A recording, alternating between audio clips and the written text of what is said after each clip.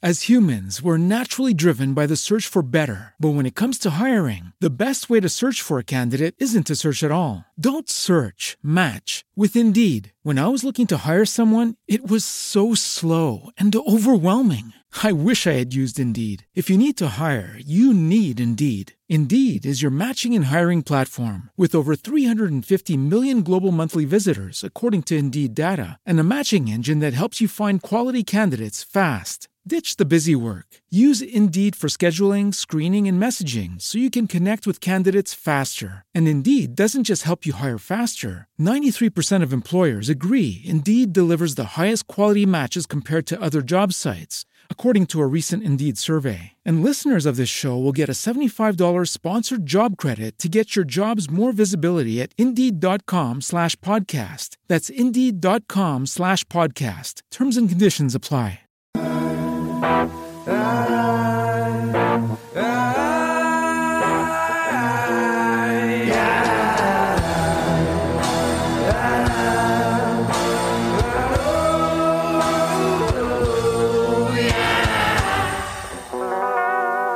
Oh my gosh, I forgot we were recording, but I do these dances all the time. You do? Little robot, a little raise the roof action. Raise the roof. Hey, it's us. It's Two Girls, One Ghost. Two Girls, One Ghost. And we are your ghostesses. That's Corinne. Hello. And I'm Sabrina. Interesting, now that we're staring at ourselves. If you're a Patreon donor, if you're a patron on our Patreon, you will see one or two of these stories in video form sometime soon. We've decided to start recording ourselves and staring at ourselves. You can see our faces. Hello, here we are. Hello. It's weird to do video. I know. It feels uncomfortable because we're so in the groove of like, I mean, I guess we see each other, but it's not so clear the record. Like I'm not used to my little bubble being so big. It just feels strange. It feels like someone's watching us, even though we do this the same way every single week. And people are watching, but not right now. Just That's only true. if we're in control of posting. We're choosing to do this. All right. Well, to get over the weirdness, let's just let's get into it. This is our encounters episode. This is the episode where we read the spooky, haunted, crazy tear jerker of a story that you all sent to us in our inbox. And we decided this week to do a theme again. Yes, we did. We're doing haunted dolls and haunted toys and all the things that freak us out the most. So good. So good. Do you want to go first? Yes, I do. I have one that I literally was screaming as I read it. Oh my gosh. Out loud. Okay. This is from Mariah and it's called Your Podcast is Cursed. Oh no. ? Well, we do know that. Yes. Hey ladies. Hope you guys are doing okay in this insanity. You two are fabulous. And again, I feel like we are connected in some way, shape, or form spiritually just by your mannerisms and thoughts and processing of everything you talk about. But I suppose we're all connected in the big scheme of things. Wow, that got real deep. I've sent a couple emails, but listening to Encounters 83 made me realize that I should update you ladies on something. One of your much earlier episodes, I think it was 45 or something, you had an email from an Etsy shop owner that sells haunted dolls. Because of you girls, I bought/adopted 2 of them. Oh my gosh. Their names are Tempest and Ethy. I've had them for a while now and they seem happy. Nothing extraordinary has happened, but I'm able to communicate with them pretty easily when I want to.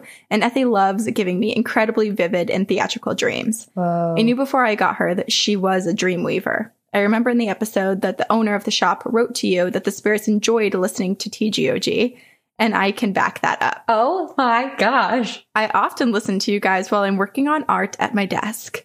Well, I exited out of Spotify and all my other programs, and I left the room to watch some TV. I hear talking after a while. Really familiar talking. Oh my gosh. I'm so sucked into my show that I just chalk it up to my roommate vid chatting or playing video games in her room.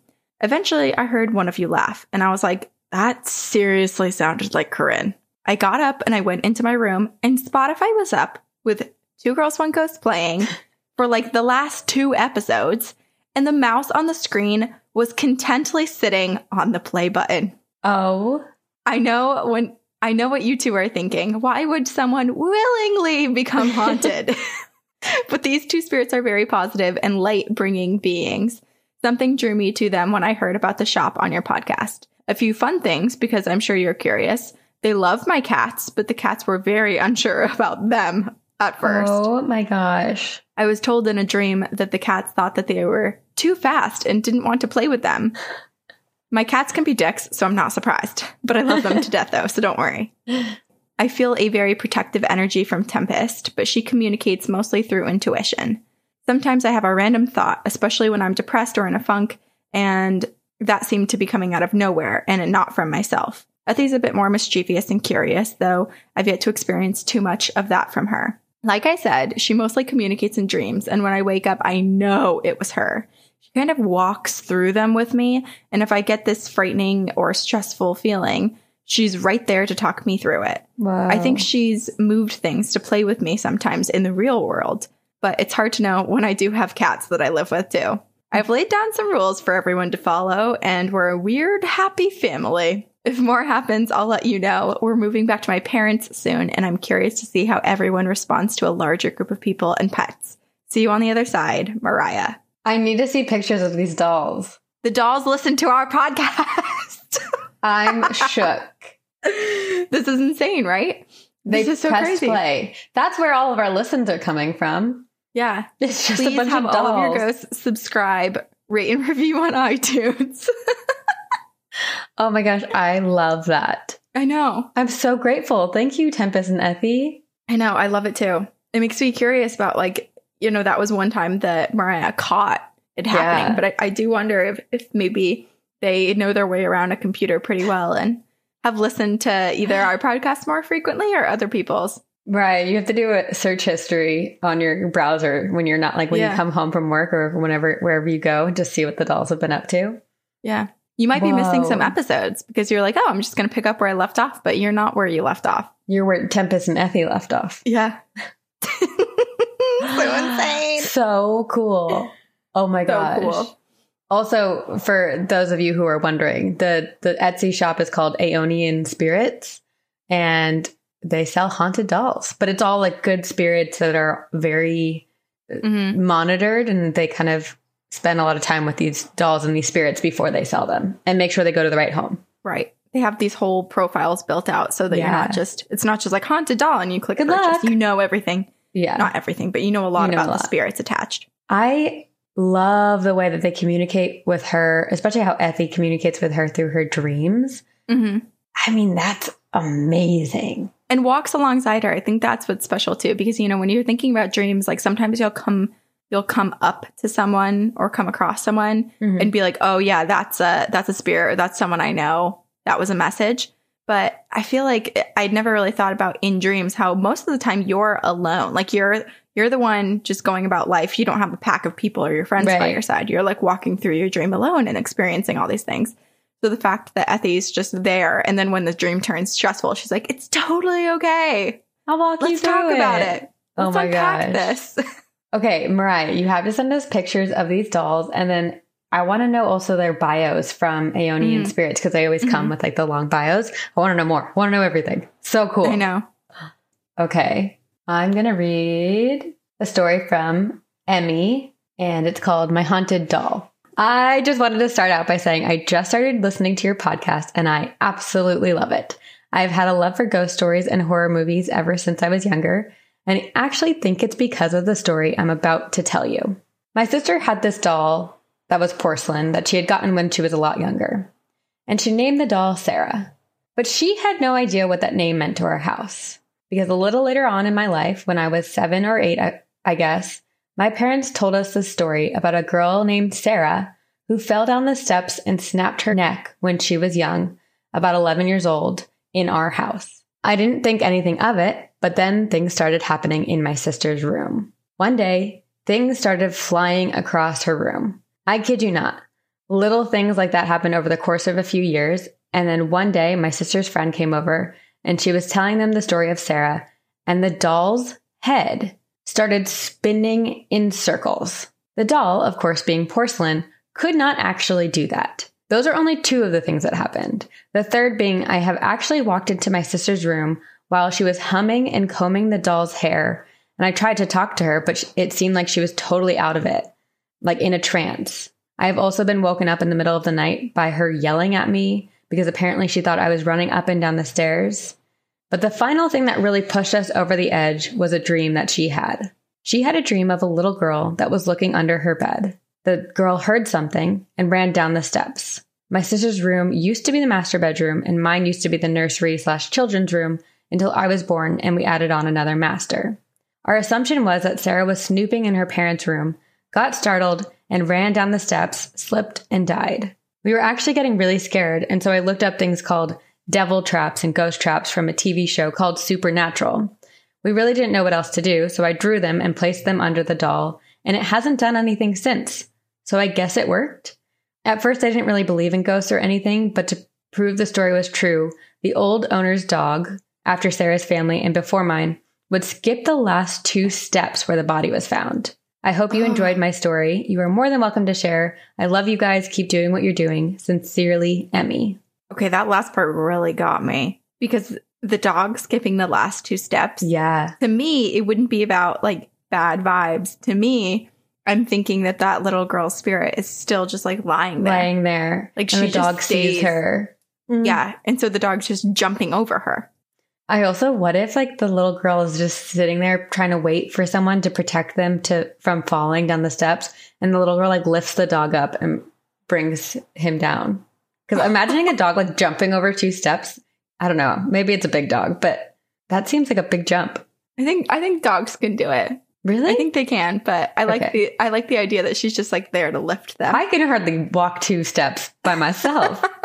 Think about Leia. She'll jump like 6 feet in the air to get onto. Yes, but that's a cat. Cats are jumpers. I know, but okay. It doesn't matter. It very much could be the case. No, let's keep talking about the logistics of how a dog could jump over 2 steps. But wow, that's crazy. I am curious about this little girl and what happened to her exactly. I know, it's so sad. And I wonder if she has anything to do. I mean, it sounds like it's a different spirit in the doll. Or it could be her, but she's just trying to communicate through the doll. And like, yes, those movements, like the head spinning around like crazy, is terrifying. But is that just how her energy is showing? Right. Yeah. And then when Emmy's sister was in a trance, it makes me wonder. At first I was thinking like, oh, perhaps the spirit from the doll took over her sister and was like taking care of its own like vessel. But now that there's this little girl in the mix and like little girls love dolls, it makes me think that maybe the little girl like took over kind of the same sort of thing so that she could physically play with the doll and have that experience of being able to manipulate it in a way that felt human and familiar to her that maybe she wasn't able to do in a spirit body. Oh, that's so interesting. Whoa. Well, I hope that nothing bad happens. It sounds like it's spooky, but nothing serious in terms of like real danger. Possession is right. Encroaching. So I think we're in the clear. I say we because we're all in this together. You and me with all of our haunted dolls that we'll never get. No thanks. But it's just like so hearing about fascinating. everybody else's. It's just so, oh my God, I love hearing about this. But it's just so fascinating how dolls, I mean, I get it. They're like human shapes and forms, so it makes sense that like a spirit would attach to it. But like crazy how many stories there are. Not just a one-time thing. I know. It is really creepy. And even just haunted artifacts, if we just go take a step back and not specify like toys or dolls, it just makes you think that, if the number of dolls is this high, how much greater it's just like a lamp or a special pen or a pillow or a couch or a dresser. My water bottle. Your water bottle. Don't be haunted. It very much could Don't be haunted. Be good. I don't get the haunted vibes from your water bottle, so I think we're good. She's got a good energy. If she is haunted. Delightful. She hydrates me. As humans, we're naturally driven by the search for better. But when it comes to hiring, the best way to search for a candidate isn't to search at all. Don't search, match with Indeed. When I was looking to hire someone, it was so slow and overwhelming. I wish I had used Indeed. If you need to hire, you need Indeed. Indeed is your matching and hiring platform with over 350 million global monthly visitors, according to Indeed data, and a matching engine that helps you find quality candidates fast. Ditch the busy work. Use Indeed for scheduling, screening, and messaging so you can connect with candidates faster. And Indeed doesn't just help you hire faster. 93% of employers agree Indeed delivers the highest quality matches compared to other job sites, according to a recent Indeed survey. And listeners of this show will get a $75 sponsored job credit to get your jobs more visibility at Indeed.com/podcast. That's Indeed.com/podcast. Terms and conditions apply. When you visit Arizona, time is measured in moments, not minutes. Like the moment you see the Grand Canyon for the first time. Visit a new state of mind. Learn more at hereyouareaz.com. You notice how I'm using our mug? Wow. Or see you on the other side. You're so on brand. See something, say something mug. So on brand. So on brand. Well, I only have a few mugs to choose from. It's either ours or Harry Styles. So. Oh, I do want to see your Harry Styles one. You'll have to show that to me next time. I will. My brother got it for me for Christmas. It was awesome. It's a great gift. Yeah. Okay. Let me pick one. Okay. Doo-doo-doo. Computer's slow to load, but this is from Nicole, and this is called A Stubborn Kid, a 90s Cow, and a Civil War Ghost Walk into a Bar. Oh my gosh, I'm obsessed already. I know. I'm in. Hi, ladies. My name is Nicole. I'm a longtime spooky fan, but a podcast newbie. I just recently found Two Girls, One Ghost about a month ago, and I'm totally hooked. I was listening the other day, and your episode about haunted dolls/toys came up, episode 14. Like I said, I'm new here, and I just knew I needed to share my story. So to start off with a teensy bit of background, I'm a very empathetic person, especially towards animals. For example, I threw a fit in the grocery store when my dad was teaching me how to read, and I learned the word lamb could also apply to meat. Oh. Then I became stubbornly vegetarian at 12, so my mom had to come up with a regular dinner, a special dinner, every night just for me. So basically, I'm just a pain in the ass, lol. Anywho, because of this strong personality trait, when it came to buying toys, I always wanted the broken one on the shelf. Oh. I was convinced that nobody was going to love the stuffed animal with the one eye or the one with jacked up robotics as much as I would.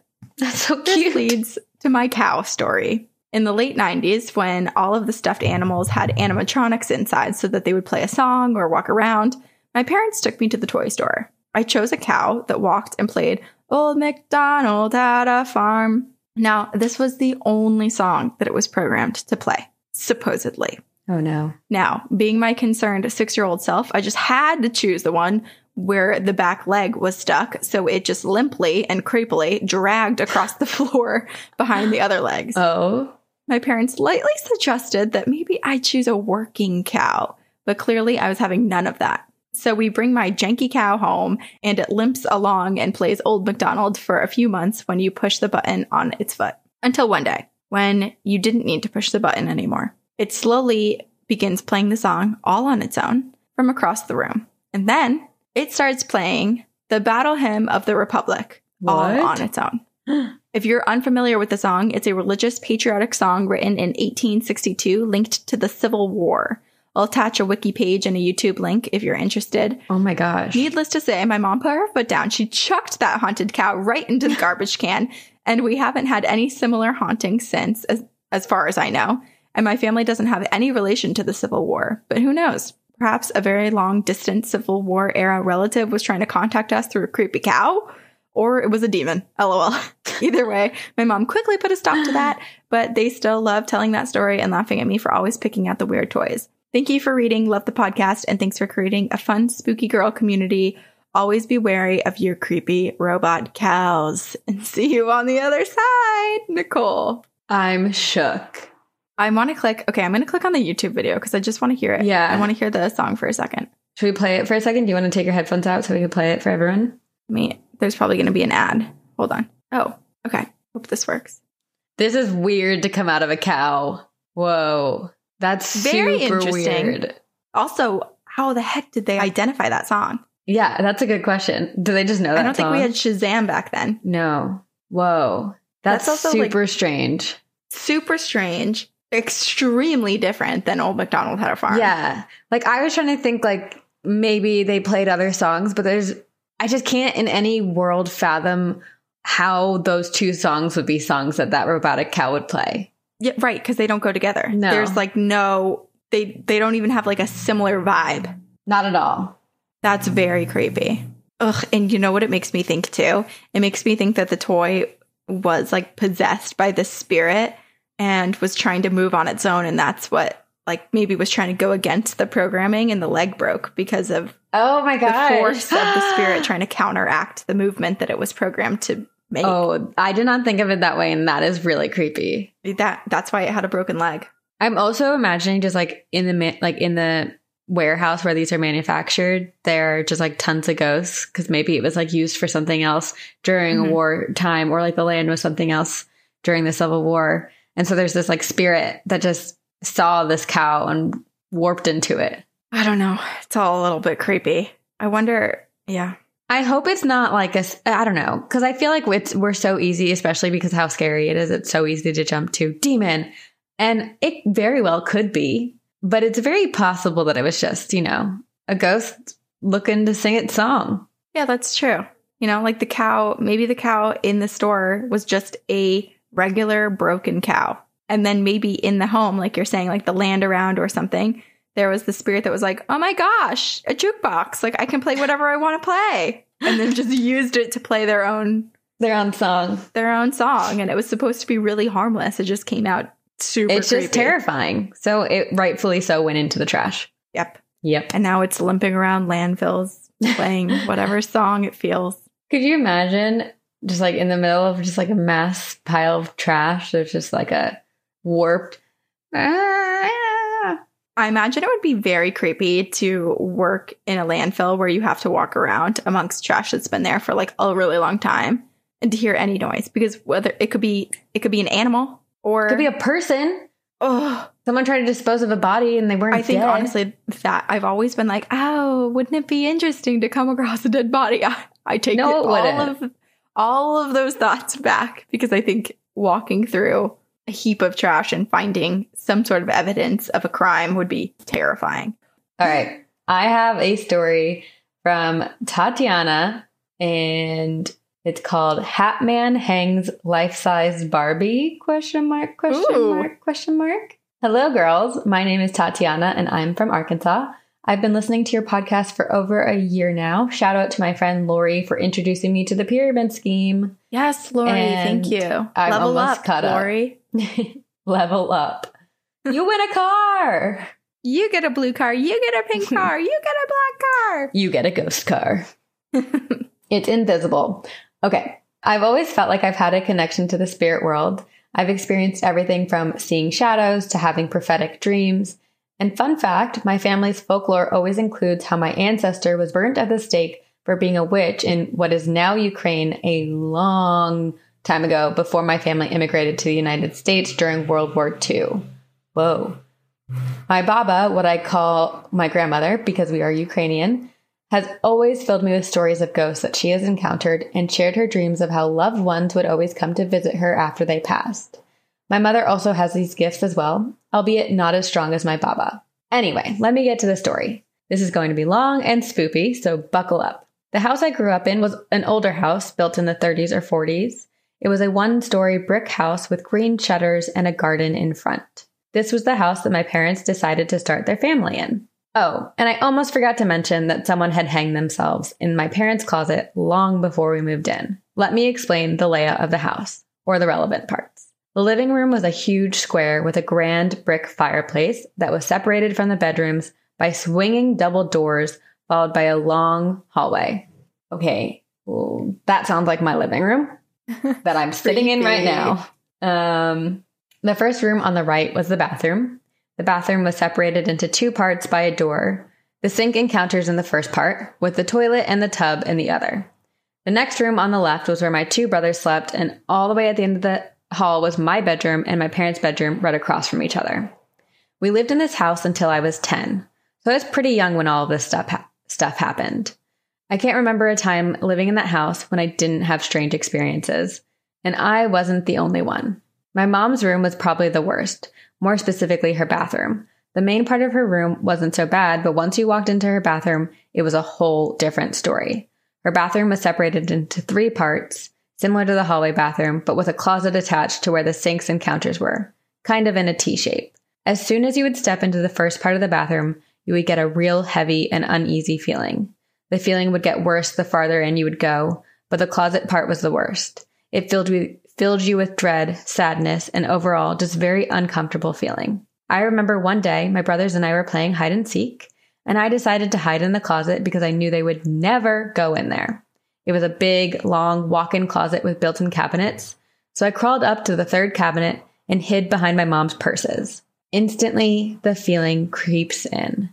Anxiety, dread, and fear. So much fear. All of a sudden, it felt like a gust of cold air flew through the closet, and I got chills. I heard the door creak open, and I could see the light from the bathroom creep into the dark closet. I closed my eyes as hard as I could and sunk into the cabinet to keep myself hidden. I knew this was not one of my brothers. The room fell silent, and I could no longer hear the air conditioning or the TV from the other room. I peeked over the bag I was hiding behind, and there in the doorway that had been closed behind me when I came in was a tall, skinny, black figure with a top hat that reminded me of Abraham Lincoln's. I was paralyzed with fear. The figure stood there for what felt like forever. After some time passed, the shadow began to slowly make its way down the walk-in closet, coming closer to me. And as it did, I could see that it had glowing red dots where there should have been eyes. Once he reached where I was hiding in the closet, he stopped, and I was terrified. Tears started to fill my eyes as the room seemed to get even colder, and the figure stood eerily in front of me. I remember praying so hard that it wouldn't notice me, repeating over and over in my head, "When I'm afraid, I will trust in thee." After what felt like hours, the figure continued to slowly walk down to the end of the closet where he stood for just a second longer, turned around, and looked right into my soul, and then vanished like a puff of black smoke. But this was not the only time the Hat Man made his presence known. I would be lying in bed at night, and on multiple occasions, I would hear loud, old-timey piano music playing and what sounded like conversations coming from the living room, like someone was having a party. I would eventually get the courage to get out of bed and see what was happening. I would peek out my door down the long hallway, and I could see the light coming from between the cracks of the double doors. I always hoped it would be my parents, but deep down, I knew it wasn't. I would tiptoe down the hallway until I would approach the doors, the sound getting louder with every step. And once I would get there, I would still be able to see the light shining through the cracks of the doors and the sound of music, conversation, and the laughter got so loud it was almost deafening. However, as soon as I would push the doors open, everything would stop. The music, the lights, the conversation, the laughter, everything. It was just a dark, silent, cold room, completely empty and still. I would run back down the hallway as fast as I could with tears in my eyes to my parents' room, hoping the door wasn't locked. In the event it was, I would turn and go to my room, hop into bed, pull the covers over my head, and the music would start again. One night, though, things were different. Instead of everything vanishing once I pushed the doors open, there in my dark living room sat the Hat Man. He was so black you could clearly see him in the dark room. His back turned to me, playing a shadowed grand piano that we definitely don't have. I let out a gasp and he stopped playing. I could see that he was going to turn around to look at me, but I was not sticking around to meet those glowing red eyes. I noped the fuck out of there and ran to my parents' room, and thankfully the door wasn't locked that time. On another occasion, my older brother was in charge of watching my younger brother and I while my parents were both at work during the summertime. We spent all day playing outside with other kids in the neighborhood.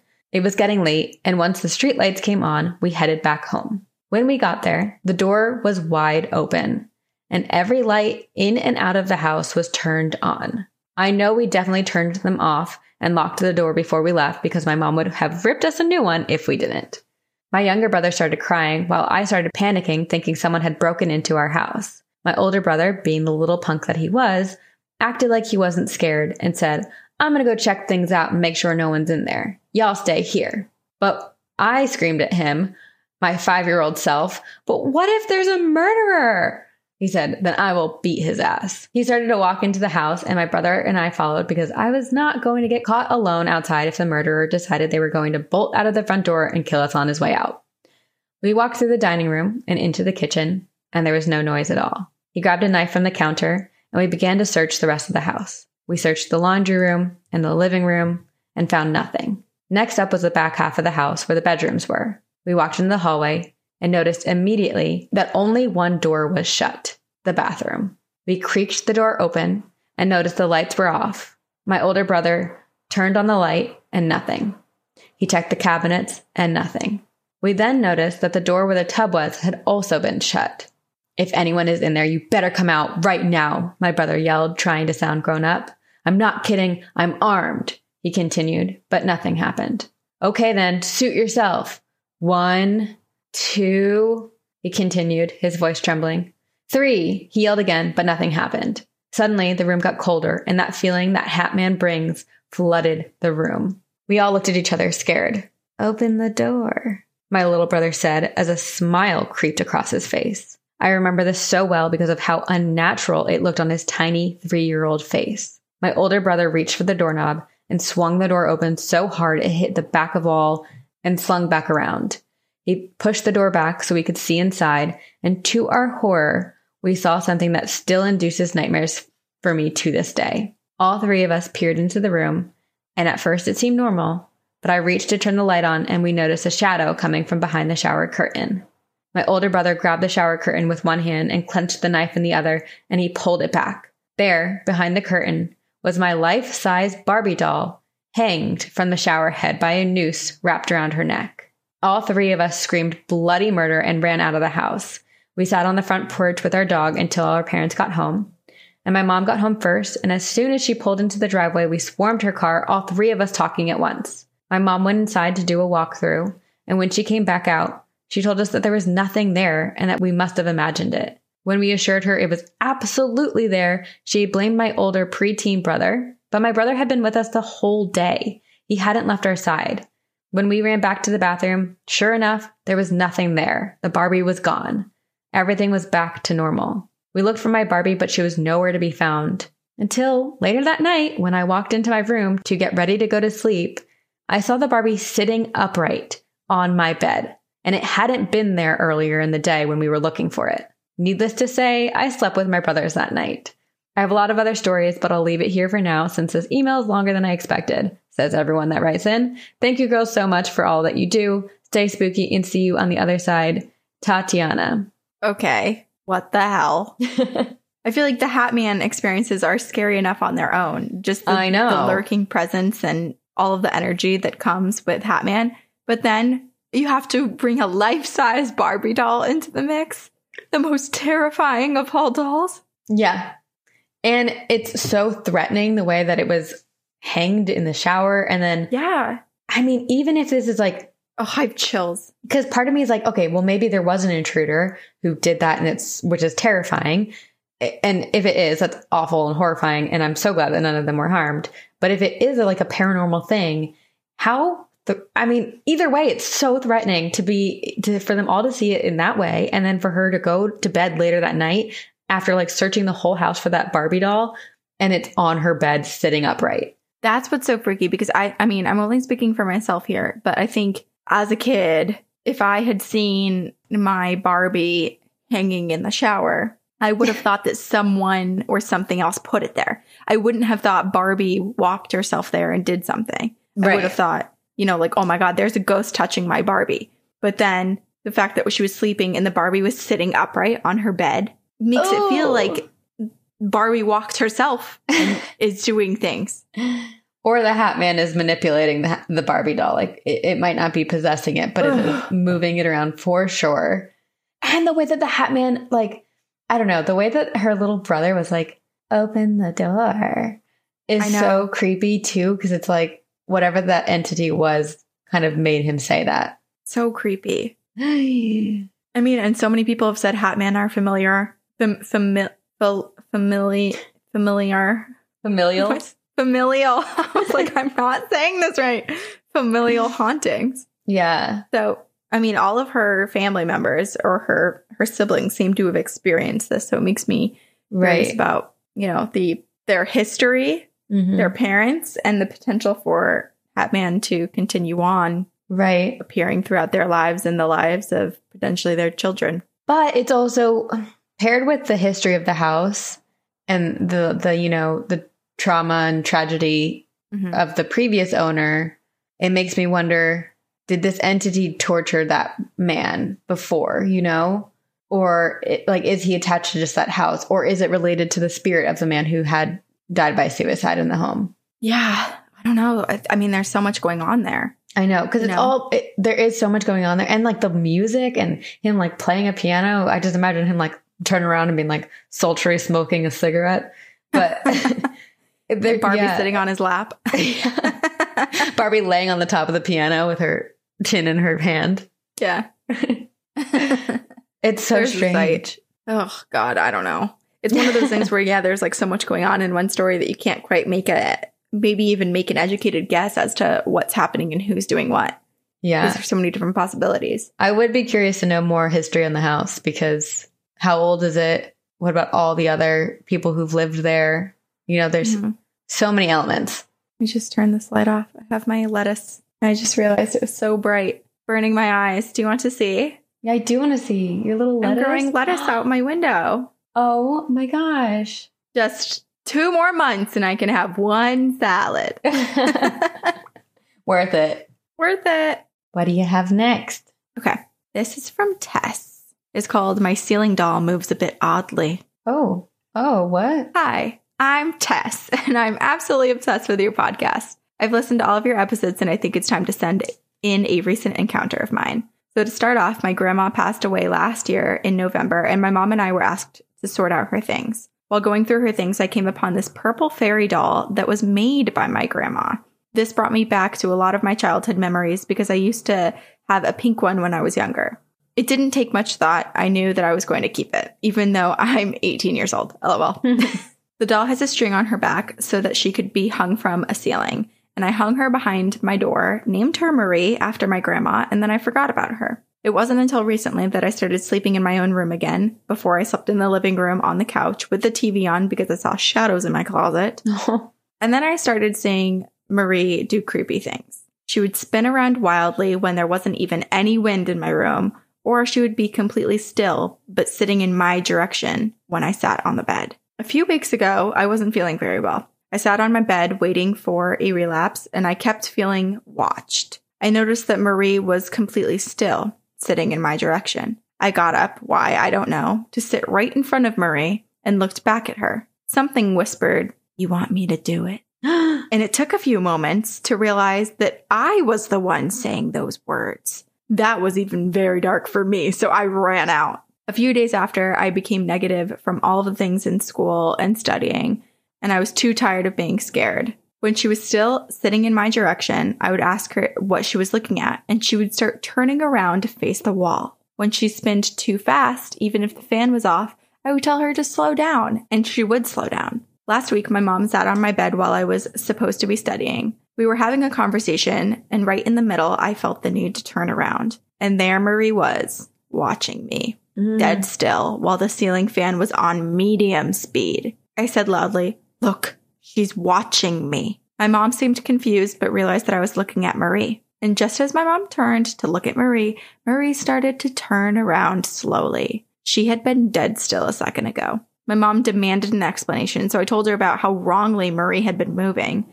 My mom was creeped out and wanted to go throw Marie away. But then I realized that my grandma made Marie, so I couldn't just give Marie up. So I refused. And ever since then, Marie has moved normally. She's never still anymore. She's always facing the corner. I don't know why, almost as if she's trying to stay out of my business, but I kind of feel sorry for her. I was just keeping her because ever since she moved in, the shadows in my closet have kept away. Oh. I have so many other stories that I'll send later of my Hatman and shadow people encounters and the times that I've randomly predicted the future and it came true. Honestly, I almost always see things. My therapist said that it's just hallucinations because of my trauma and artistic brain, but honestly, how have I seen things that I've never even heard of? But for now, I'll just get back to studying for exams because in South Africa, we don't have Halloween, but we do have exams. Oh, no. So I'll catch you ghouls on the other side. Tess. Exams are way scarier than Halloween. I know. Halloween is fun. Exams are not. Marie is very confusing. Marie is confusing because it seems creepy, right? Like the movement of, like she's just supposed to be hanging there on the back of like the Hulk or whatever for string. So like naturally she'd probably turn a little bit. Like you wouldn't, I'm assuming she's got like arms and legs and you can kind of like put her in a position that she'll mostly stay unless you're opening and closing the door or the fan is on. So for her to like just be suspended in air and be able to like turn and then just be staring at Tess or then like actively choose to suddenly spin out like crazy. Yeah. It's disturbing. It's super disturbing. And to make Tess say, you want me to do it? I'll do it. Like, it's just like a weird, and then the fact that it also keeps the other closet shadows at bay. She's not. It's confusing. She's hard to read. It's back and forth. Yeah, she's doing things. Marie's doing things that are unsettling. And the fact that Tess walked up and said, you want me to do it? And there was some sort of like, I can't think of the word, but like she was somehow like provoked or like entranced in a way that she had to go do that. That seems very dark. But then the fact that the spirits are gone and that as soon as Tess made it very clear that she was very spooked out by the movement of the doll stopped. Yeah. And it was made by her grandma. So part of me was like, oh, maybe it was her grandma. But the other things are like that wouldn't make sense for a relative to, I guess, do those certain things that seem so dark. It kind of reminds me of like a dream catcher in a way, but then like the spirit, if there's a spirit attached to it, it's a little bit like it's just like playful in a way that it's not exactly protective, but it is, but it's not bad. And then also the fact that when Tess's mom threatened to throw it away, it kind of was just like, I'm going to behave now. I'm going to be good. It, scared by that prospect. Mm-hmm. I don't know. You confusing, Marie. I don't know. I mean, now that Marie's not doing anything and she's just chilling there and she's keeping the shadows away, I say, fine, keep her. Do your thing. As soon as it starts getting crazy again. Yeah, you don't need to keep her. I don't think so. I think, you probably have plenty of other things and memories of your grandmother. Yeah. And memories of your original doll that your grandma gave you, the pink one. You don't need this purple one. Your grandma would understand. Mm-hmm. Yeah. Or, put her in the closet. She doesn't need to be out in your room. Right. She can protect you against the shadows by living in the same space as the shadows and really scaring them. Okay. I have a story from Meredith and she says, hello, ladies. I just listened to a Ouija board story and I thought I'd share my weird experiences with you. I should preface this by saying I've always been sensitive to energies around me. And when church started to treat me badly, I left and became a Wiccan at the age of 12. Ouija boards have been a running theme in my life since my parents and I moved to yet another creepy house when I was about 5. I swear my parents can't live in a normal house because the first 2 were haunted AF as well. It's the summer before I turned 6 and my mom called me to the bedroom to play with this board game. I walked in and she's sitting on the edge of the bed with her back to me, and I sit beside her and she tells me about the game. I couldn't read yet, so I don't know why I was there, but I knew that I didn't want to play. She physically tried to force me to play by putting her hands over mine and onto the planchette. I wouldn't. I screamed and fought to get away because the house was creepy enough and I didn't want to talk to anything that was around. I got away and I promised I'd never use a board myself. But never say never, as the saying goes, because when I was having a sleepover with my cousin and some friends, the board showed up and everyone else wanted to play. Peer pressure is real, folks. My cousin and I made contact with someone or something that called itself TOY, toy. Is this a toy? I asked. It moved to no. My cousin asked, are you a toy? It said, yes. We all asked silly teenage questions about what boys liked us, would anyone be famous, and just blattered on until one of my friends asked if her dad would be okay. He was a Vietnam vet whose lungs were damaged during the war. And it got dark. The board said he was going to die, but they wouldn't see it coming. After that, it was all non-answers and really creepy stuff. So we said goodbye, and it said it would see us soon. And it didn't want to close out. My friend's dad got a lung transplant about a year later and even lived several years after, but died of lung failure almost overnight. The doctors were all baffled. I never got nightmares about horror movies or anything like that, but myself and 2 out of the other 3 friends and my cousin, who were all there playing with the Ouija board, had our first experience with sleep paralysis within that year. Mine happened at the Basin Park Hotel in Eureka Springs, Arkansas, which is often thought of as the other haunted hotel. Did we talk about this? I think I talked about this. I think it sounds extremely familiar. Toy was a black void with red eyes and a horrible booming voice. I was frozen in bed, and even though I stayed in my grandma's room, I felt millions of miles away from anyone as it enveloped the bed and expanded into the room. It felt like it took everything I had to keep it out of my mind and possibly body. When it threatened my grandma, I screamed, "No!"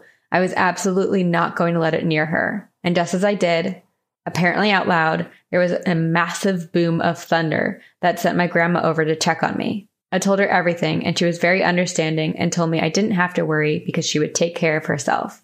I told my friends, and that's when I found out it wasn't just me, that they all had been experiencing sleep paralysis and had been seeing Toy as well. Years later, and a lot of experience with the paranormal under my belt, my best friend and her fiance came over to my apartment and decided we wanted to use the board they brought. I take every precaution from casting a circle to having sage in the circle in case whatever comes through doesn't want to go back. And her fiance refused to get in the circle, but wanted to see the board in action. So my friend and I hopped on the board, but he doesn't believe what's happening is real and starts to mock it. He must have made something angry because the worst smelling gust of wind came from the solid wall and right at him. He then proceeded to have the worst couple of years. He got fired from his job as a police officer, and he lived with his parents for ages until he got another job, but then lost that one 2 years later because they found someone else to fill his place. My bestie and I were fine because we didn't mock it and we stayed in the circle.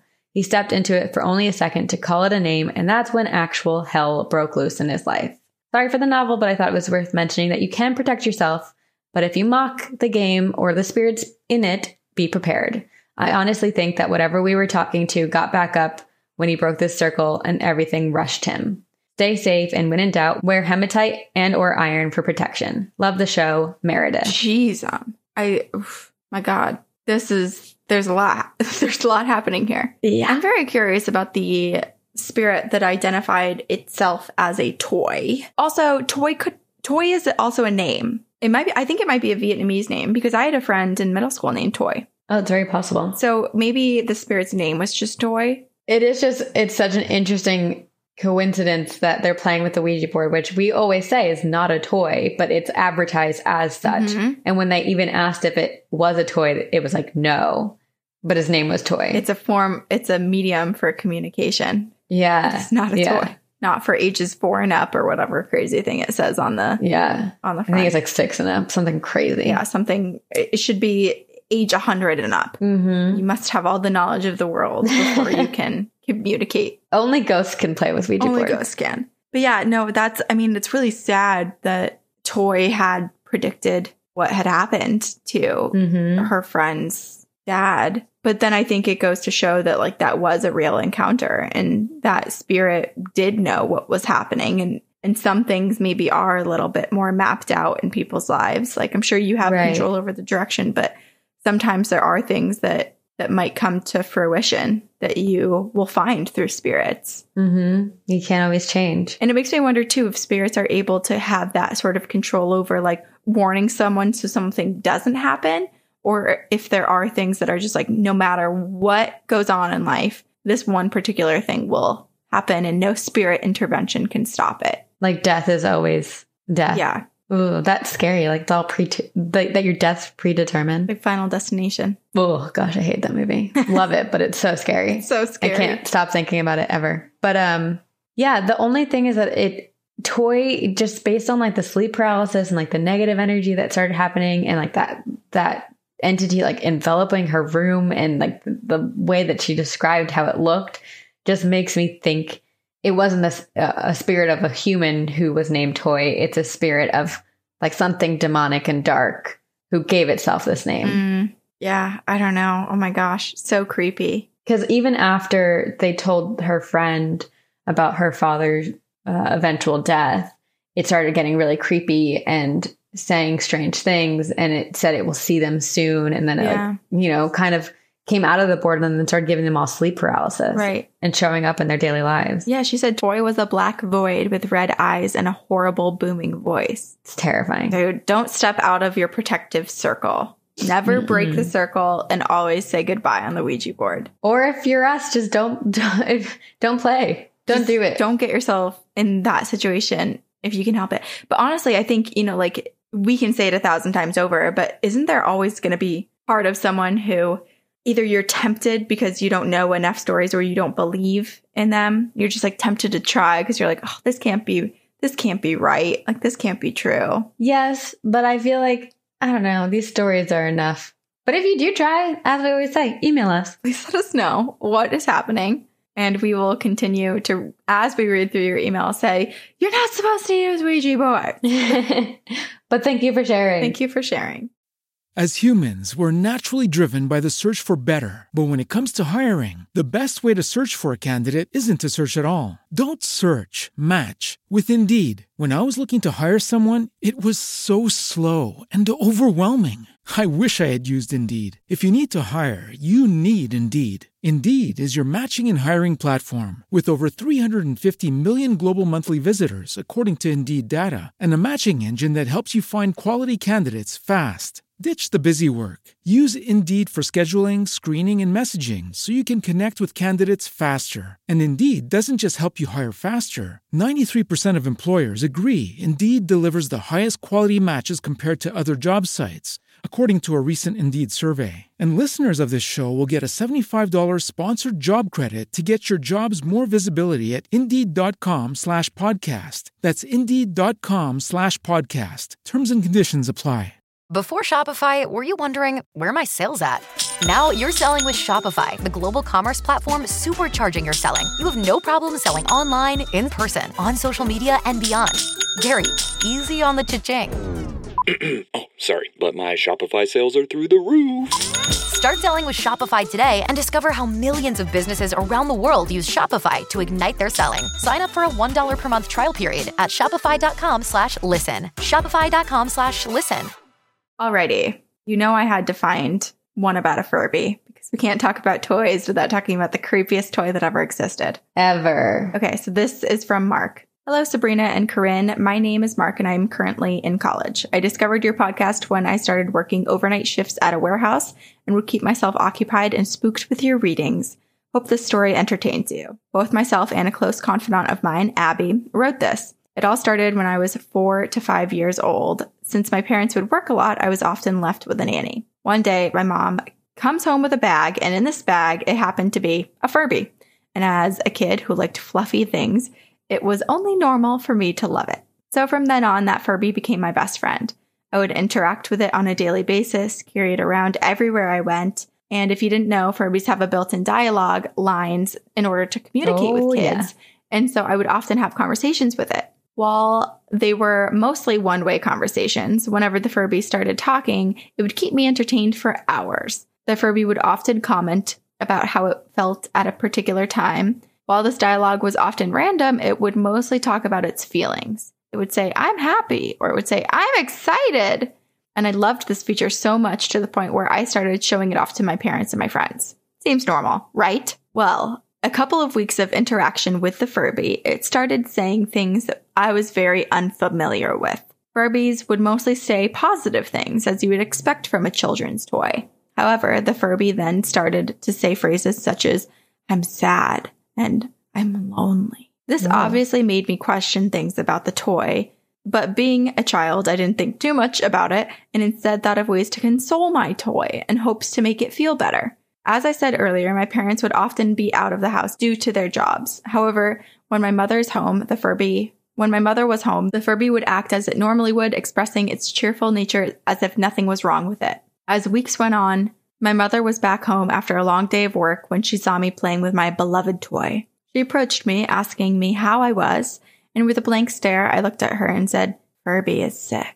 She chuckled, calling me cute for caring for my friend, when almost immediately the Furby retorted, I'm sick. As quickly as the words left out of its inanimate mouth, my mother's gentle face morphed into an uneasy frown, clearly disturbed at what she had just heard. Not wanting to scare herself even further, she chalked up the timing of the toy's response to coincidence and nothing more. My parents who've had encounters with the paranormal are aware when there are things that are out of the ordinary and are quick to judge if something is or isn't paranormal. And so my mom kept an eye on me, more importantly, the Furby. We proceeded to live out the days that went by after that interaction when yet again she comes back from another day at work and almost immediately checks on me. There I was, yet again, playing with my beloved friend. She was nearly no longer skeptical about the toy when she heard the Furby speak. Out of the toy's mouth, the words, "I'm sick," came out, and it sent chills down my mother's spine. For such a cheerful toy to exclaim something eerily as that brought a wave of unease and fear in my mother, and the next day my mother noticed me still in bed.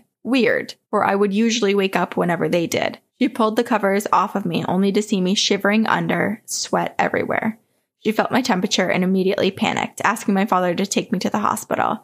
After I visited the hospital, still sick, my mom carried me to bed. She placed a cold towel on my forehead when again she hears my Furby speak, this time saying, "I'm very sick."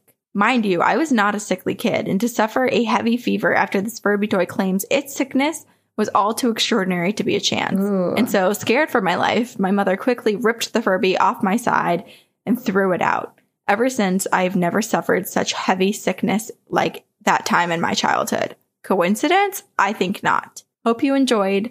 I don't believe in luck, so best probability to you guys.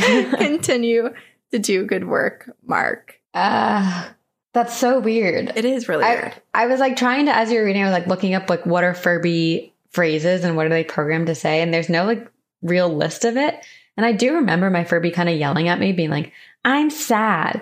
But then for it to take that turn, being like, "I'm sick." And then Mark got sick, and then it'd be like, "I'm very sick." It's just such a like weird, freaky turn of events. Right. And it's which way, I mean, it could be correlated, you know, but like which way does it go? Does it go the way where, you know, the Furby created this sickness and instilled this sickness upon Mark, and it was this sort of like temporary plague as he became close to it? Which is what I was thinking. Or on the flip side, was this Furby possessed temporarily by possibly a loved one, a relative that had knowledge of what was about to come, what sickness was about to inflict Mark, and started to take over the Furby and act bizarrely so that Mark's mother would pay closer attention to him and catch this illness that probably could have resulted in death or like very serious, maybe brain and physical injury to him. I like that version of it, but I feel like if that were the case, whatever spirit would have been like, "He's sick," or, you know, more about Mark, but it was saying like, "I'm sick." True. And then it was, you're right. It was like, "I'm going to give it to you." I wanted it to be helpful. But instead, it's just creepy. It's just creepy. Very creepy. Well, good on Mark's mom for being like, that doesn't seem right. That tone of voice the Furby is using in that phrase seems off. I wonder in terms of programming in the Furby if there's a specific amount of words that can just be like learned and repeated. Yeah, I can't remember. Because you're supposed to have like conversations with them and they like learn and have better dialogue. And right, exactly. Because I remember the booklet. There's like the booklet that you have and it says all of the words and like what you can say in Furby language and what it means and stuff so that you can teach them essentially your own language. But I do remember my Furby. I have a pretty strong memory of my Furby surpassing the language in the booklet. That's really scary. They're like really horrific toys. They really are. Oh my God, Furbies are so creepy. My next story actually has a Furby in it as well. Oh my gosh, okay, great. This is a long one, so buckle up. This is from Samantha. "Hey ladies, love your podcast, blah, blah, blah." Everyone always says that. Don't get me wrong. If I didn't love it, I wouldn't bother writing to you or binging your network all day the last 2 weeks. And I just started listening to episode 40, so I'm just over halfway to being caught up. Anyways, I'll start with the funny moments so I don't forget. I posted to the Facebook page asking for scary movie recommendations earlier this week, and I thought I would ask the guys at work what their favorites are. It's not yet 6 a.m. in the morning, and I work in construction, so the best of us don't hear like we used to. I paused your guys' show to ask the dudes in the break room what their favorite movies are to watch for Halloween, and my boss gives me the most stunned look and asks me, "I'm sorry, Sam, but what did you just say?" I asked again, and he started laughing. He thought I asked him and all the guys what their favorite porn movie was. Sorry, boss. That's an afternoon question. LOL. I guess it was just one of those days, though, because a few hours later, I was still listening to the show, and you guys made me literally laugh out loud as usual. I was on episode 28, Stars, They're Just Like Us. That's the episode we re-recorded like 10 times. Oh, God. And my coworker was having some listening envy, I think, and wanted to know what I was listening to. So I told him, this great podcast called Two Girls, One Ghost. It's not what it sounds like. and he asked me what it was, so I briefly explained and then told him a little bit about what I'd heard from the episode so far regarding the sexual handsy ghosts, but I was a little baffled as to why he was giving me weirder and weirder looks as I was talking about it. Finally, I stopped because I know he's waiting to say something, and he goes, "No way. But goats?" I was comically mortified and had to yell, "Ghosts!" enunciating the S, and we both had a good laugh. What a day. Makes me wonder what they think of me if they thought I just asked them about their favorite porn and openly discussed being amused by bestiality. But whatever, I guess. Now to the scary stuff. My first memory was watching the bars of my crib turn to snakes as I fell through the bottom and into the embrace of a very dark and cold creature. Oh. Obviously, this couldn't have happened in real life, right? My dad bought his first house when I was in first grade. It was small, in a nice neighborhood, with a decent-sized back and front yard. It needed some work, but my dad was up to the task, and before the long renovations were done, our house was beautiful. But not when the lights went out. Now my dad denies that paranormal things exist, which was really hard to grasp back then, because the evidence was just so huge. Could he really have had no idea?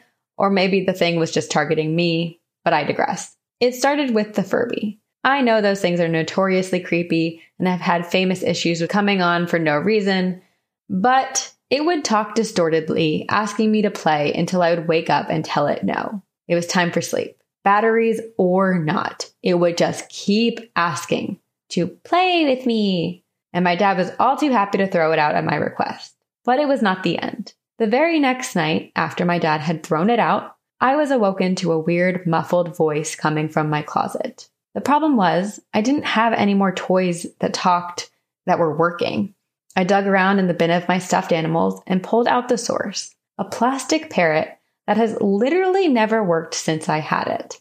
And it had no batteries in it. And it was only ever supposed to say, "Polly, want a cracker?" and quack. But it was in a deep, gravelly voice asking me to play with it. Even in first grade, I was like, fuck that, and threw the thing in the trash on my way to my dad's room where I slept for the rest of the week. But I guess I liked to throw knees in my sleep, so my dad put me back in my own bed before long. He thought I was having nightmares or that I had an overactive imagination. But to help me feel better, he hung up one of those window lights in the shape of an angel off a suction cup hook as a nightlight. For I don't even know how long, I had a huge stuffed tiger that sat at the foot of my bed when I slept, and I always felt like it protected me. Boy, was I wrong. As you could imagine, I started having a hard time falling asleep because I was scared. Sometimes I would sleep fitfully, but without incidents. But some nights I would suddenly feel weight at the foot of my bed, and when I'd peek to see what was there, it would be my tiger. But it wasn't stuffed anymore. It was real, and it had red eyes, and I could see its chest move with breath, and watch its lip curl at me when I made eye contact with it. I was too scared to move or cry, and just when I thought I was going to burst with fear and scream, it would pounce and attack, and in the commotion, my dad would burst in, but my tiger was back to being stuffed and light, but it was still on top of me, and I would have scratches. Again, my dad didn't believe in the paranormal, and so he thought I was just having night terrors, wrestling my toys, and hurting myself in the process. Whatever, Dad. That shit was terrifying. Eventually, I convinced my dad to get rid of the tiger, too, and I would keep all of my toys in the closet from then on with the door firmly shut, because I was not taking any chances. By this time, we had been in that house for about 4 years, and my dad met a woman with a daughter my age, and they moved into the house with us. I was then in 5th grade, and I still had that angel window, but no more tiger. One cold night, I wake up to a weird scratching sound, and I'm telling myself it's nothing. But okay, it's something. But it's probably just the Japanese maple tree that's outside my window, and it's windy outside, so it's scratching against the window, and I do my best to shut out the sound and go to bed. But it's just too rhythmic to be the wind. And I go to look out the window, feeling like I'm about to piss myself, and while I'm turning my head, I see, oh shit, it's the angel in the window. This goddamn nightlight is swinging like a pendulum against the glass, for no reason.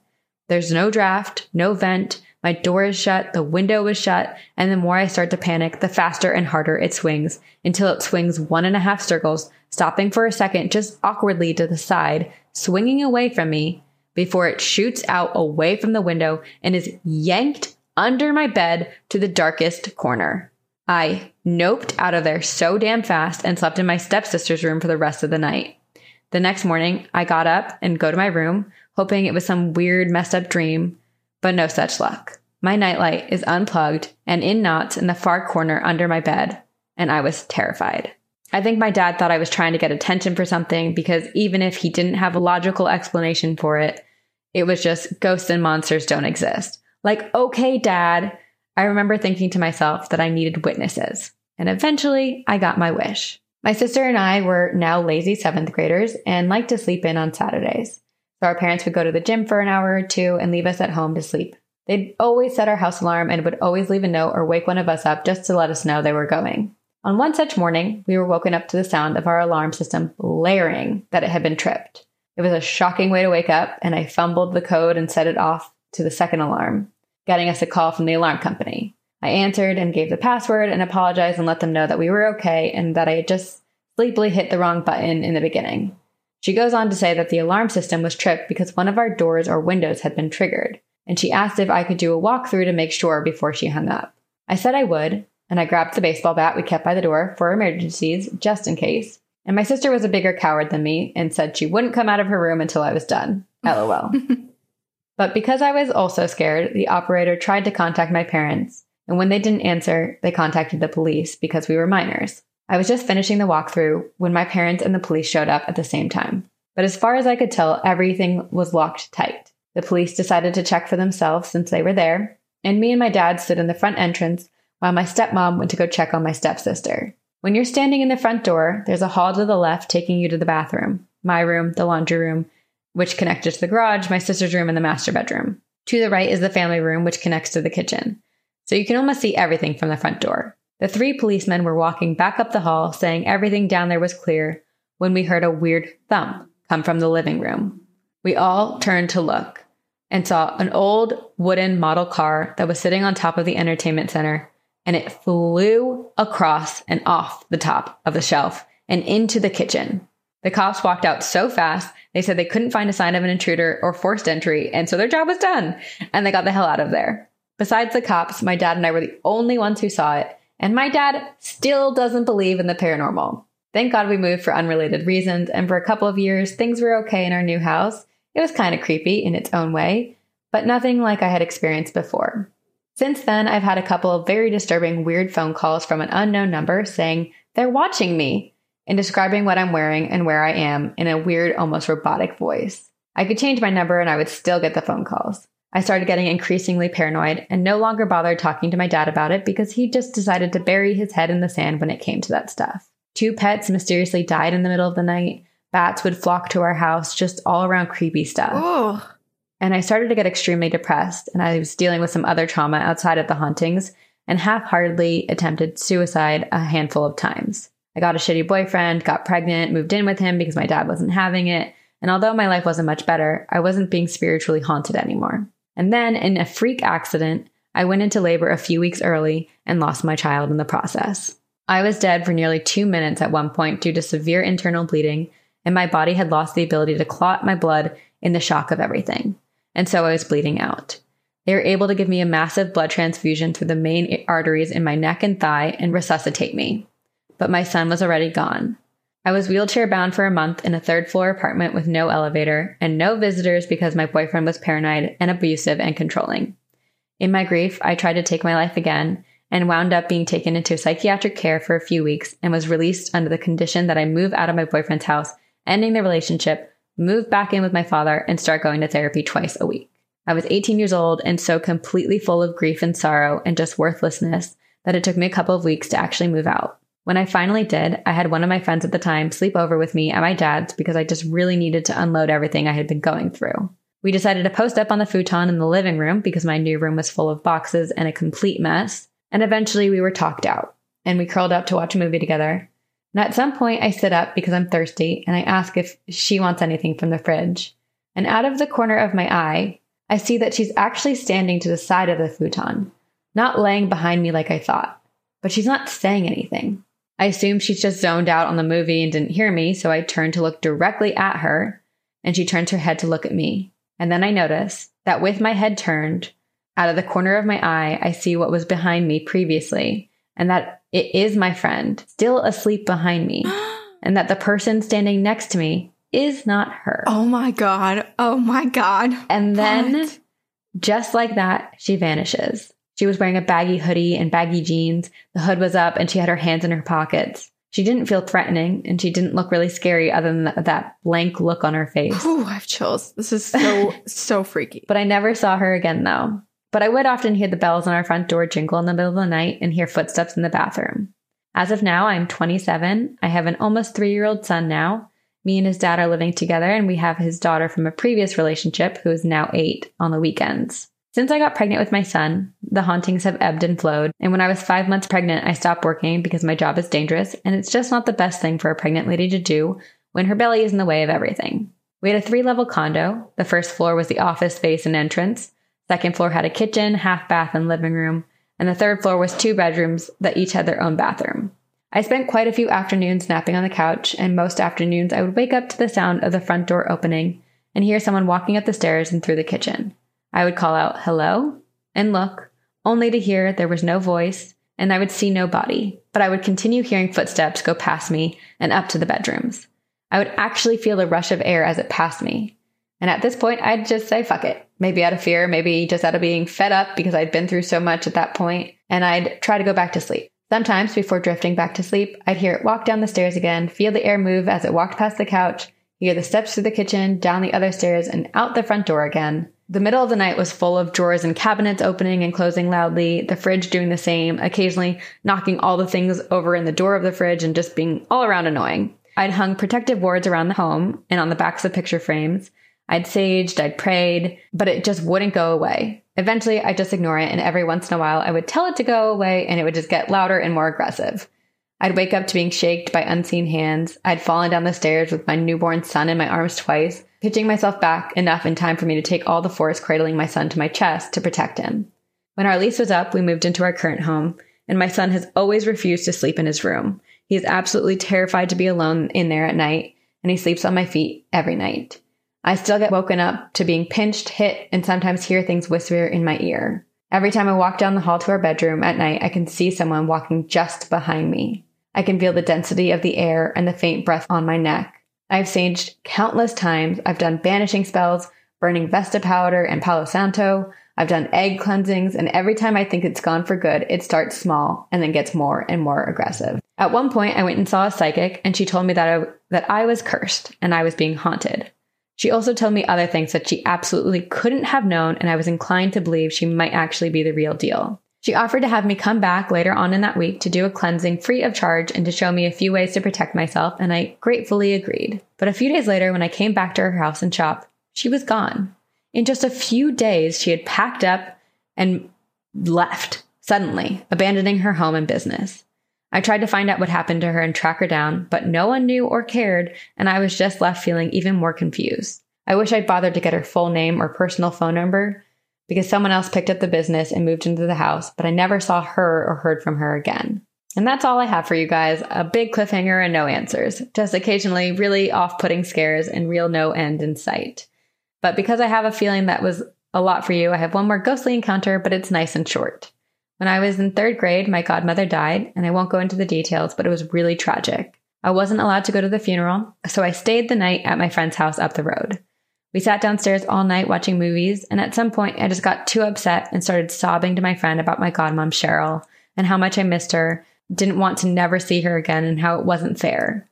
I buried my face in my hands as I sobbed, and I felt a big, warm hug and a kiss on the head. And I heard Cheryl, my godmother, say, "Oh, honey, you're going to be okay." My friend heard a whisper, but was too far away from me to have been the one to hug me and give me a kiss.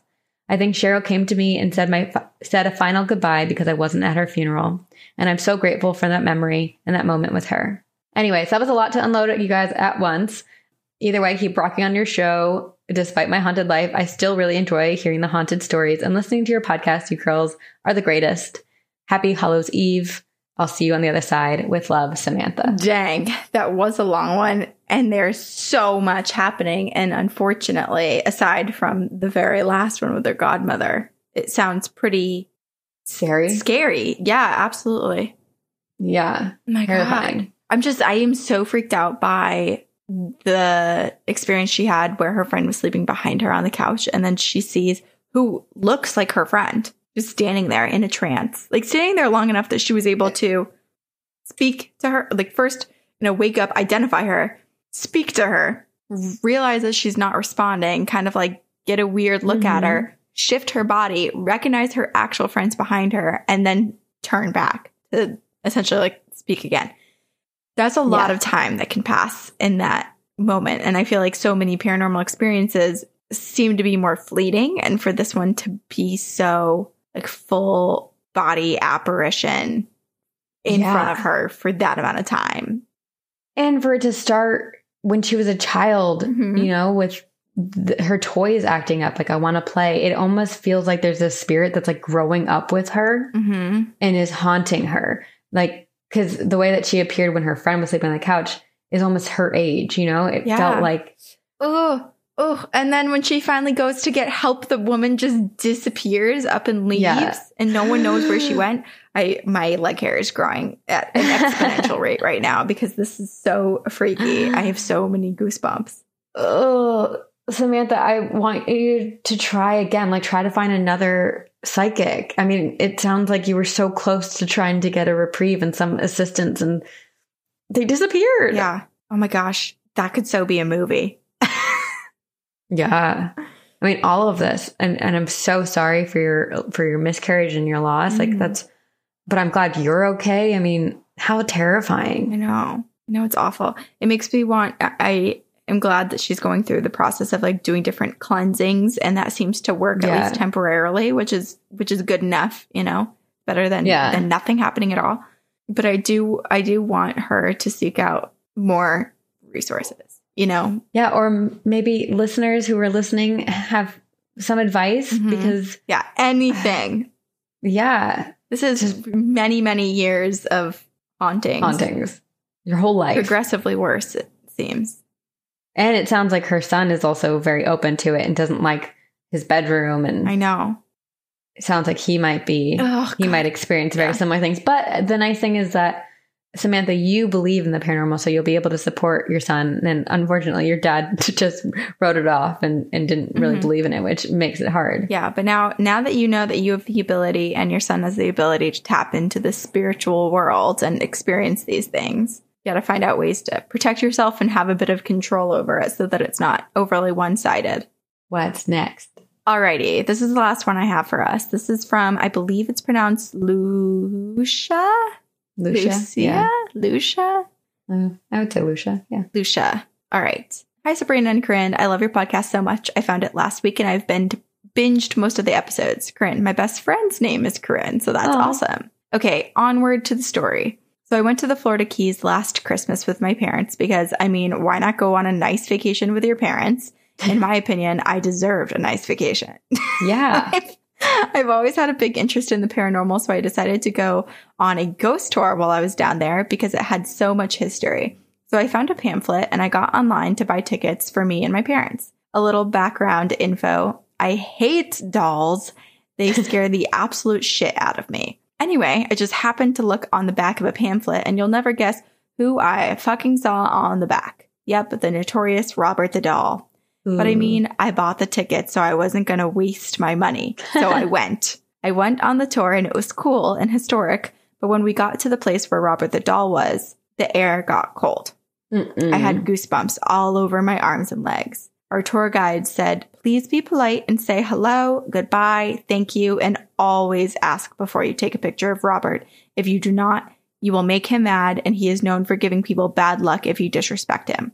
Oh, gosh. So we walked inside. The place was cold, and it had a huge display with the spotlight on him, Robert, while all of the other walls were mainly apology letters from people who disrespected Robert. Even George W. Bush wrote a letter to Robert. Oh, my gosh. Anyway, my dad, being the smartass he was, got out his phone, took a bunch of pictures of Robert without asking, bad idea, and taunted Robert a little. We thanked Robert and left, and I had this cold feeling like someone was watching me for the rest of the trip. Oh, my gosh. A week after we got home, my dad called me and told me that the pictures he had taken of Robert were all erased from his phone, and he had this feeling, this tug on his feet during the night, almost as if a little small hand was grabbing onto him and pulling him towards the end of the bed. Also, he said he was hearing laughing and he would wake up in the middle of the night to that laughter. Later, he got fired from his job, and my mom and him got sadly divorced.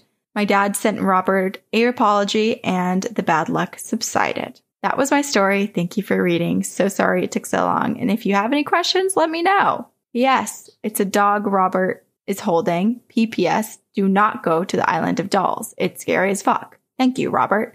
And then she attached a photo of Robert the doll. I hope it's not a photo that her dad took. It can't be. He erased all of his. That's true. Or it was erased. Hello, Robert. Thank you for sharing your photo through this email of you to us. We respect you. We respect you. We appreciate it. And your dog is adorable. Your dog is very you. cute. So is your outfit. Don't haunt us. Thank you. All right. I'm going to click on out of this email now so that I don't have to stare at the photo of Robert.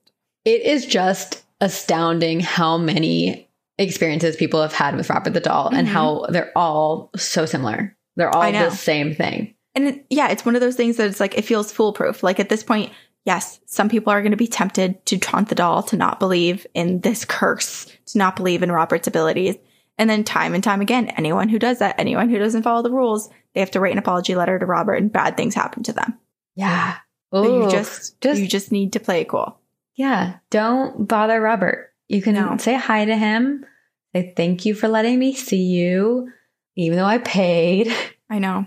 You know, it's funny because I think previously when we talked about Robert, I thought of him as like this really scary, possessed doll. And then for some reason, the way that Lucia wrote about Robert, it just made me think that there's like this old cranky man that just happened to find his way into a doll and is now being put on display everywhere. And he's like, all right, well, if I can't control me being here, then at least you're going to play by my rules. That's how I picture him. Really like that version of him. Yeah, he just found himself in a doll, doesn't know how to get out. Except for he does follow people home. So that's right. He does tickle feet, brings a ton of bad luck. He can't control his energy, okay? No, and we respect you, Robert. We really do. Also fear you, and so we will never be rude. Never, never, never. Okay, I have one last one about another doll. It's called My Buddy Doll Incident, and it's from our listener, Rebecca. In the winter of 1985, I was pregnant with my fourth child, who was due December 21st. On TV, they had been advertising a doll called My Buddy. This was a doll that they had made for boys to play with, as there was another one called Kid Sister for the girls. Well, my other two boys wanted the My Buddy doll for Christmas and asked Santa for them. Thinking this would be a good idea for them with the new baby coming, Santa got my sons, Jared, 5 years old, and Zach, 3 years old, each a My Buddy for Christmas. When Christmas came, they were thrilled to have the doll that they had wanted. Their new baby brother arrived January 1st, 1986. And in February 1986, I was putting the boys to bed and giving them what they wanted to sleep with them. The boys were in their bunk beds, and as I started to hand them their My Buddy doll, Jared had a look of terror on his face and held his hand up and started shaking his head, no, no, no, to stop me from giving him the doll. I asked him if he wanted the doll to sleep with, and he replied, no. At night, it transforms into a monster and tries to kill us. Oh my God. I tried to hand Zach his doll too, and he too shook his head no. I thought I would see what their reaction would be when I told them if they didn't want the dolls, I would give them away, and both boys did not care. This was very unusual since they both had so wanted the dolls for Christmas and now had this reaction. I was not sure what to think. I knew that there had never been anything on TV that boys had seen showing them any item transform into a monster and would try to kill people, but I put the dolls in the closet anyway. And after I put the dolls up, the boys never had any other problems with them. But the dolls remained in the closet until around 1989. At this time, my friend Hope called me and told me I had to watch a movie that was on called Child's Play. She would not tell me anything of the movie, but said I needed to watch it. So when the movie was being shown, I turned it on and me and the kids sat down to watch it. Yes, although my kids were young, we could watch scary movies together, and if they had any questions, I would answer them honestly. And they never got nightmares from the movies. Well, the movie came on, and we watched, and when they showed the Chucky doll, Jared got up, went into his bedroom, to the closet, and came back into the living room with the My Buddy doll going, "It's Chucky! It's Chucky!" I was floored as the boys had not played with those dolls since they had been put up in the closet in 1986. Their experience happened 2 years before the movie Child's Play had ever been released in theaters in November of 1988. After we watched the movie, I called my friend Hope to tell her what Jared had done with the doll and how much the two looked alike. Hope said she had a bad feeling about those dolls when she saw them in the store, but never said anything to me because she knew the boys wanted them so much. Yes, I still have the dolls, but they're packed away. And the incident happened when we lived in Ohio and we're now in California. Rebecca. And she posted a picture of Chucky and My Buddy, and they look so similar. They really do. Oh my gosh, that's super creepy. Oh, you know also, what else she ends the email. Enjoy life. You never know when the next breath you may take will be your last. Thank you, Rebecca. I love it. Just a reminder, you might die right now, today, tomorrow, your next breath, or in 90 years. Or from a doll. My God. Someone just parked right below and is playing loud music outside of my apartment. I wonder if the inspiration for Chucky had anything to do with the My Buddy doll, because they look so similar. Yeah, and you know what this reminds me of too? The fact that her friend had bad vibes from seeing the My Buddy doll in the store. It kind of reminds me of Spy Kids, where like all of the characters in Spy Kids are actually like being held captive and like la la la la, like trying Mr. to get. Floops. Yes. And it just makes me think that there was some like evil factor, evil mind or other force at work here, mass producing these dolls to get these creepy ass dolls in the homes of children. Ugh. Like the fact that it transformed into a monster and tried to kill them at night. Yeah. These poor kids were terrified. Ugh. And I am curious if it was because in the story, it sounds like both of her sons got a My Buddy doll. So I'm curious if it was just one of them that was doing it, or if both of them, dolls were transforming. Both dolls are even worse, because then it's like you can't just keep your eyes on one doll. You know, it's like both of them could run around. They could help hike each other up onto the bed. Like one of them pulls the other one up to like try to come get you. Oh gosh, nope. Disturbing. Nope. 1000% disturbed. Dolls are horrifying, and we've they're scary. We believe that. We firmly back that. Yes, but Robert, we respect you. Robert and all other dolls. Oh, and then to the dolls from the first listener email that we read. Thank you so much for listening. We really appreciate your support. We enjoy that you enjoy the podcast enough to play them when your roommate is not around. Yeah, we appreciate you listening. So grateful. Thank you, Tempest and Neethi. Hello.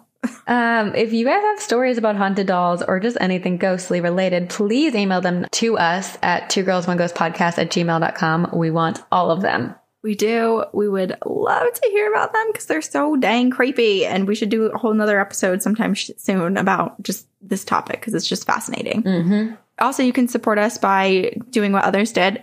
Join the pyramid scheme. Tell everybody about it. And then also rate and review on iTunes. It's hugely helpful. Yeah, join our pyramid scheme. And we have social media. You can join our Facebook group. You can follow us on Instagram and Twitter. And we have Patreon too. So real quick, we have thank yous to say. Thank you to Brooke and Eric Foster at Empire Digital for editing our podcast. And we will see you on the other side. Very spooky.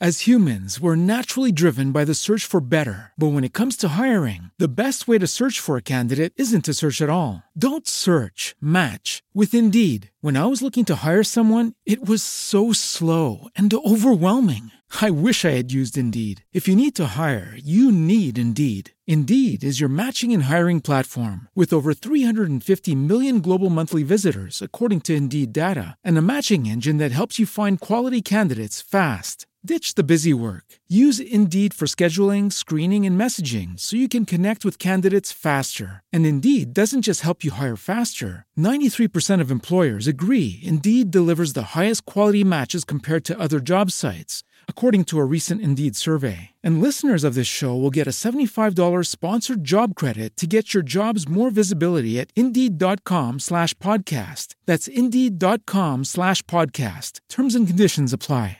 With LinkedIn Jobs, we tap into a network of more than 1 billion professionals to help you find quality professionals quickly and easily for any role you need. Marketing wizards? Found them. Software engineers? Found. That project manager I could never seem to hire? And found. LinkedIn Jobs quickly matches your roles with candidates with the right skills and experience. In fact, 86% of small businesses get a qualified candidate within 24 hours. Post your first job for free and get started at linkedin.com/spoken. That's linkedin.com/spoken. Terms and conditions apply. With LinkedIn Jobs, we tap into a network of more than 1 billion professionals to help you find quality professionals quickly and easily for any role you need. Marketing wizards? Found them. Software engineers? Found. That project manager I could never seem to hire? And found. LinkedIn Jobs quickly matches your roles with candidates with the right skills and experience. In fact, 86% of small businesses get a qualified candidate within 24 hours. Post your first job for free and get started at linkedin.com/spoken. That's linkedin.com/spoken. Terms and conditions apply.